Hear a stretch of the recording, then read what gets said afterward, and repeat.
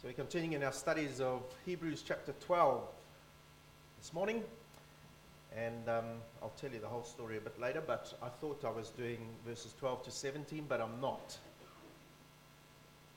It will be revealed. But I'm going to be reading verses 12 to 17 of Hebrews chapter 12.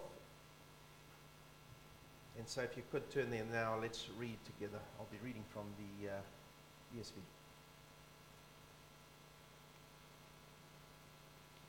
Therefore,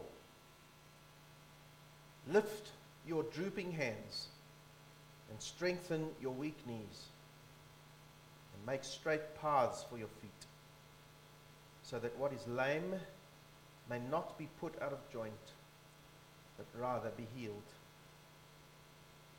Strive for peace with everyone, and for the holiness without which no one will see the Lord.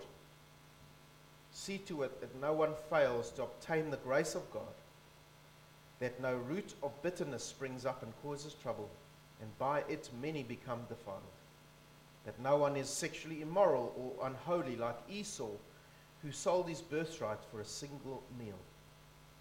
For you know that afterward, when he desired to inherit the blessing, he was rejected.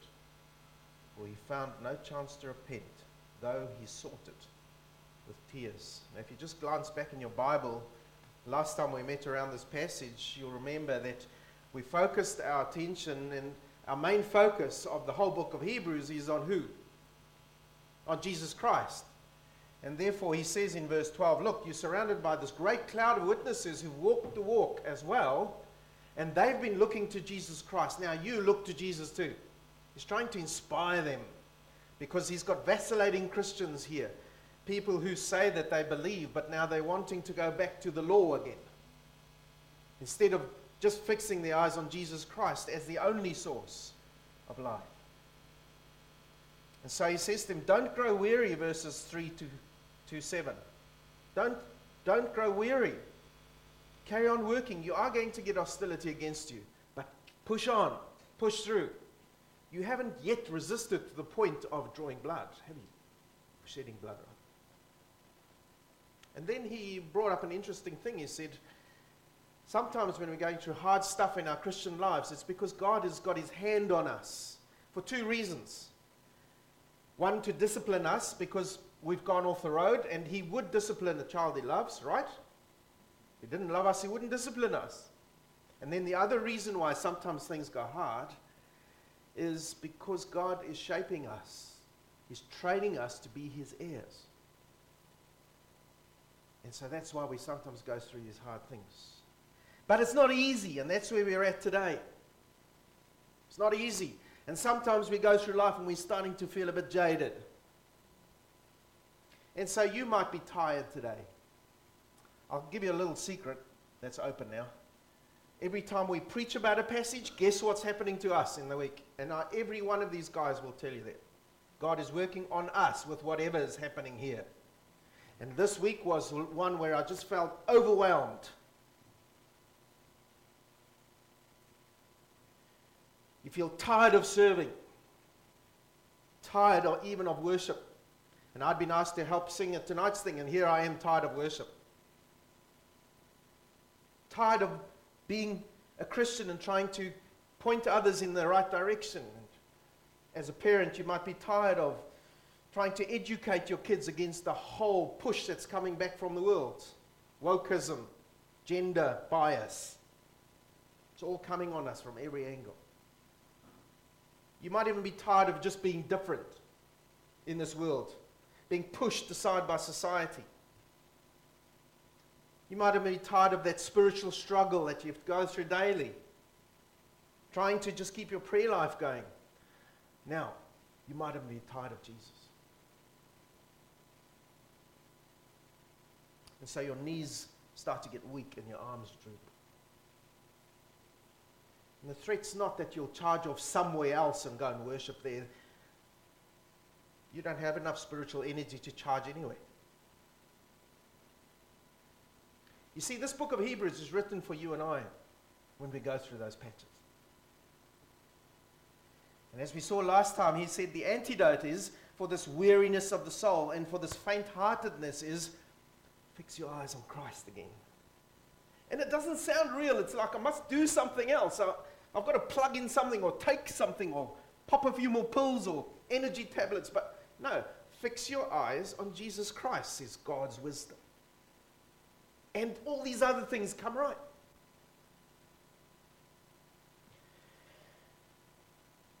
And today we're carrying on with that. So how do I do that? You see, it's not just enough to know how I'm to live. Here's the secret. I've got lots of secrets exposed today. It's not enough to just know how to live. If you want to live a holy life, just live what you know. That's the hardest thing. I know all this stuff. God has been teaching us through His Word for how many years at this church? But how much of that has become foot and hand knowledge as I live every day?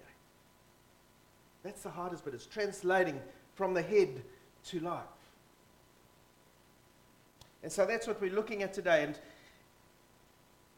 it's all about holiness before God. Why should we be holy? Why should we be holy?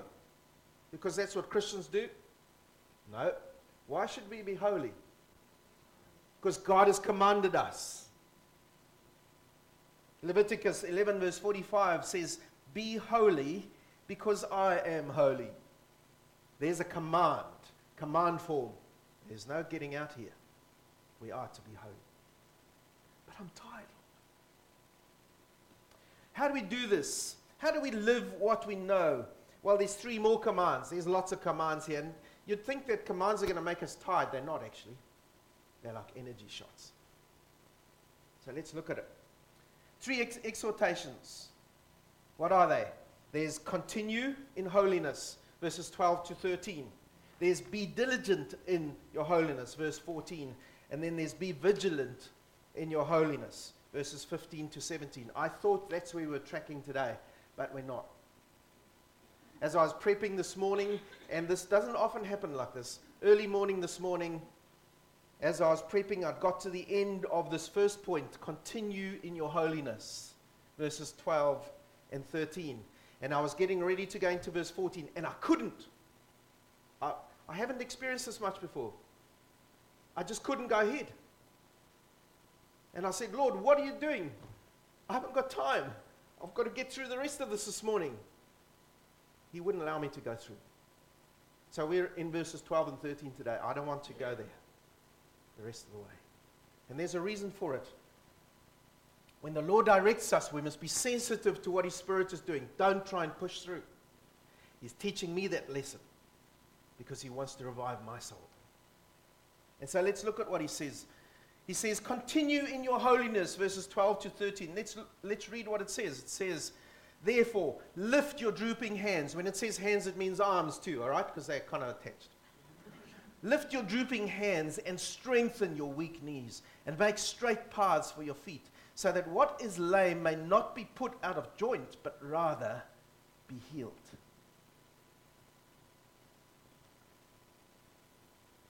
Lift your drooping arms. Guess what metaphor we're back in? The athlete. See the athlete? Remember we've been in that picture from verse 12? The athlete trying to run the race and is getting tired, or she's getting tired. And as they get tired, the first thing that starts to go, and I remember as an athlete being trained for 100-meter sprints, is your arms start not pumping as they should be going. All right, and there's a lot connected to the arms. There's a whole body motion that's connected, and the balance of the body that's connected to the arms moving properly. There's loss of coordination that goes when you're not moving your arms properly. There's the lack of drive, lack of rhythm, and your arms are no longer pulling you through that stride as you're running, because that's what they're there for, balance.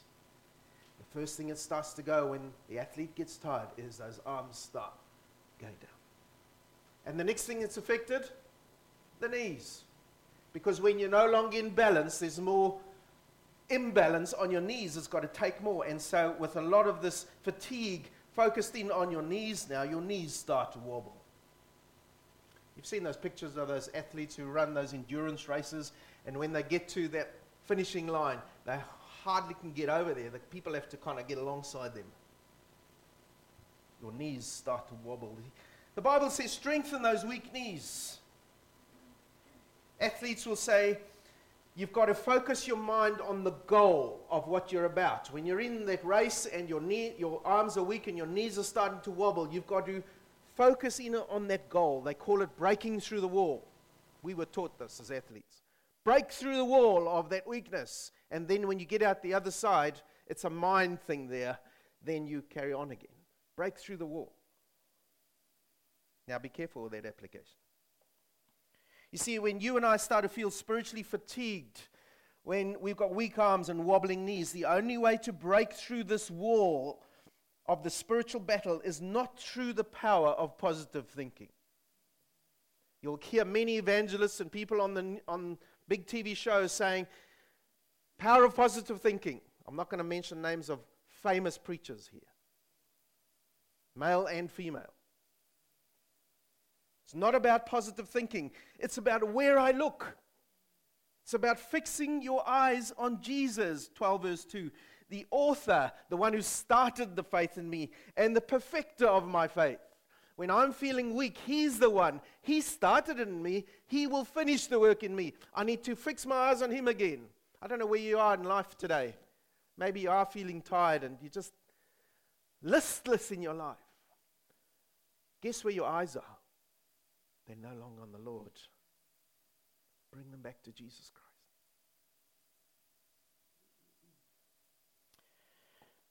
The writer to Hebrews is not just sucking this picture out of his head, or his thumb rather, sorry. Mix my metaphors. He's actually referring to Isaiah 35, the passage we read earlier. And we quoted those verses. You see, faithful Israel had been through a lot. They'd been through evil kings. They'd been through false prophets. They'd been through disobedient and stubborn fellow Israelites. They had powerful enemies coming in against them all the time, with seemingly no prospect of ever living in their own land in peace. And many of them were asking themselves, when is this going to end? I can't carry on anymore. And they were discouraged, despondent, and ready to give up. And so the prophet reminds them of this coming kingdom. Look at what he says. I'm going to go back there. Isaiah 35.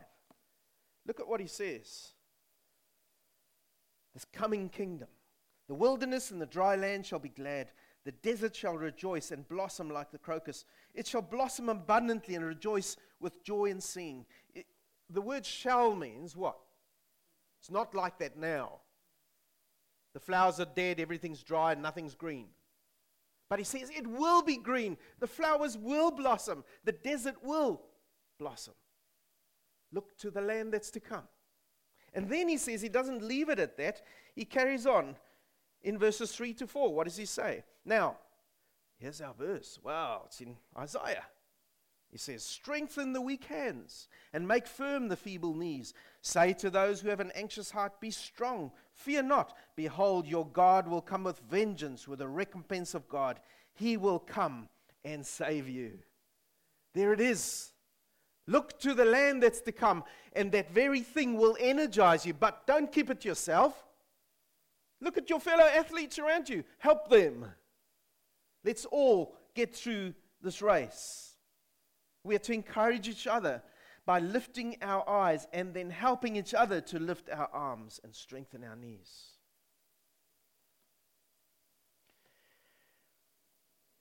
Here's my third secret exposed today. If you're feeling weak, washed out, no longer able to carry on, don't concentrate on strengthening your own arms and knees, but help to strengthen another believer's.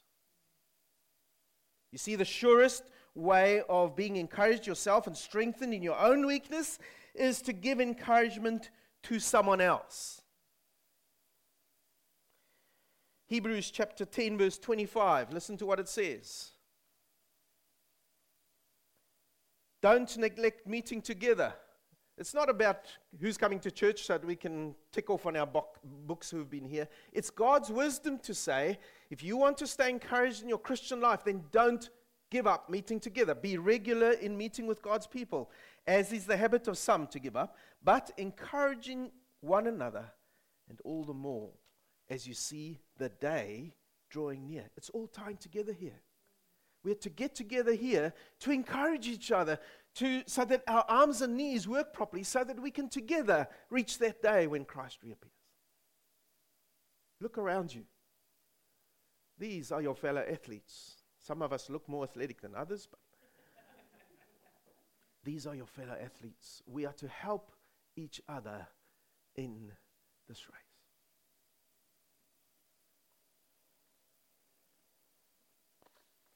Then he says, make straight paths for your feet. What's this all about? We're back in the metaphor of athletics. In the Greek world, stay in your own lane in the race. Now, the Western world didn't invent lanes. The Greeks did.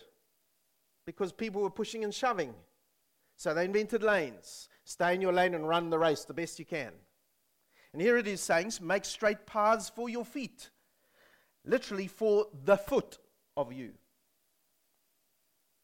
As you're running, stay in your lane. Don't wander off. Why? Because there's two reasons. Firstly, you're going to get disqualified from the race. And secondly, you're going to get in someone else's way.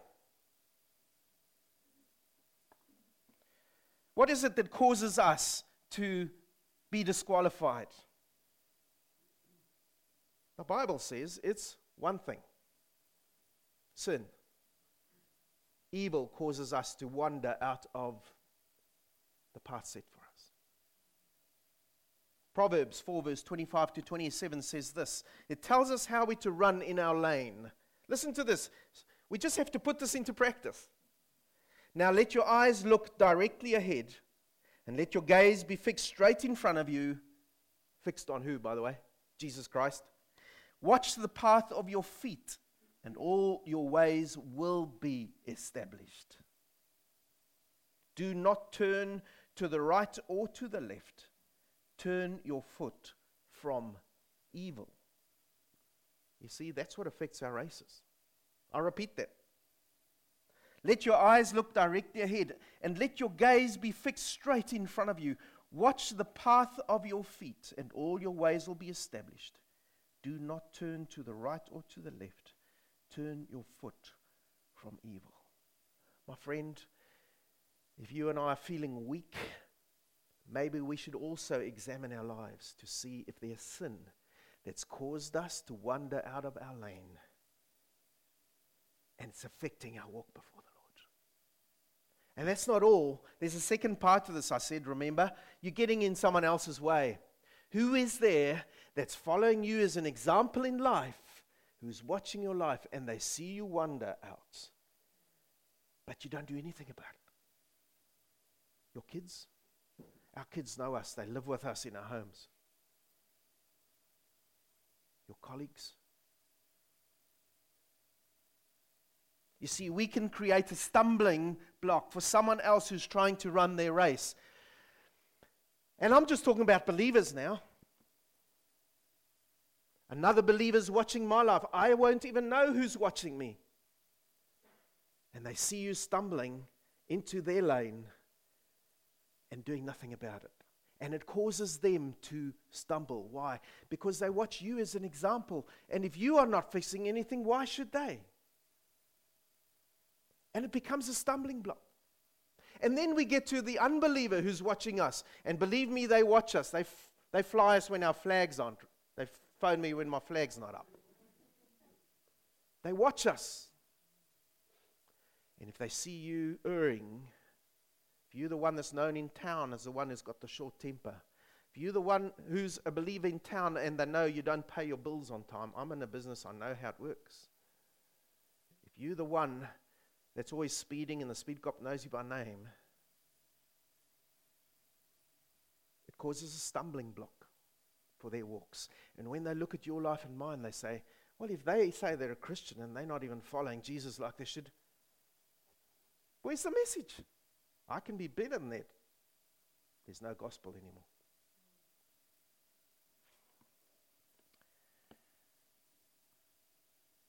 There's a third part here, and that's verses 13b. Just look at that. He says, make straight paths for your feet, so that what is lame may not be put out of joint, but rather be healed. You see, there's two ways to approach life as we carry on through our race. You can either learn to run with disjointed joints and just have pain all the time, or you can come for healing. And a disjointed joint gets worse and worse until you can't run anymore. That's what life teaches me in my knees. We need to have them healed. You see, we can live with sin in our lives and think we're going to get away with it, but sin is a cancer in us. It will grow and grow and grow. And after a while, you will not even be crawling anymore. You will be lying flat on your face. And it won't be in worship. It will be with pain and immobility. We are to run the race, not crawl the race. And so if we want to live with these disjointed joints, so be it on us. But we will pay the consequence and the price. The Lord says, rather, come for healing. I can heal that disjointed joint. I can make you run fully, in full strength again. Fix your eyes on Jesus Christ. Lift your drooping arms. Have your knees strengthened by who? By Jesus Christ. And then you'll be able to run the race. But deal with sin in your life. Others are watching you. They're coming behind. Now, I wanted to carry on there this morning, and the Lord said, no. That's it. I'll tell you why in a minute. What do we do with these two verses? I just want to summarize very quickly. Firstly, this. Holiness is not an optional extra. If you're in the Christian race, holiness is not an optional extra. You can't decide, I don't want to live like a Christian. If you're a believer, you will want to live a holy life. If you don't want to live a holy life, it's one of two reasons. There's sin in your life, or you're not a believer. You need to go back to the basics. The Lord said, be holy because I am holy. It's a command. No out clauses here. Secondly, there's a good old song the Andrews sisters used to sing, straighten up and fly right. Well, I want to just quote from them without the singing. Straighten up and walk right. Straighten up and walk right. You see this reminded from Proverbs. Let your eyes look directly ahead. Let your gaze be fixed straight in front of you. Straighten up. And then walk right. Watch the path of your feet, and all your ways will be established by the Lord. They will be fixed firm, is the word for established. Doesn't matter what's happening to you now. It may all be uncertain, but if you fix your foot before the Lord, He will establish the path of your feet for you. He will do it. You can't see it now. He will do it. It's not up to you. It's about Him. He is the God who knows everything. Do not turn. Here's the practical application for you and I. Do not turn to the right or to the left. Turn your foot from evil. You know, it's those daily little sins which creep up on us. We think, those ones grow. Deal with them. Otherwise, you'll be wandering out of your lane. And then, third point of application, others who are following will be influenced. And so the call to us today is to make a safe path for our children by the example we set for them. Let's not leave boulders in the way of the example that we leave for our kids, because they will see that and they will fall over those boulders, and very soon they'll be off the path.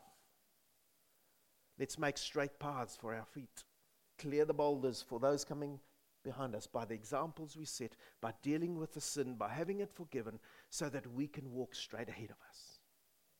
Eyes fixed on Jesus Christ, and say to those behind us, come with me. Follow me as I follow Christ.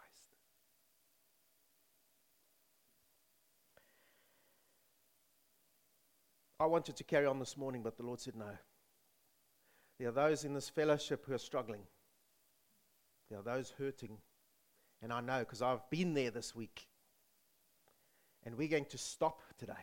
When we pray, we know that you are the one who hears our prayers, and that you answer our prayers And that even as we pray for each other, you help to strengthen us so that together we can walk the walk that you've set before us. Lord, help us all in this week to fix our eyes on Jesus Christ. Do that in practice by bringing our lives before you and removing the stumbling blocks of sin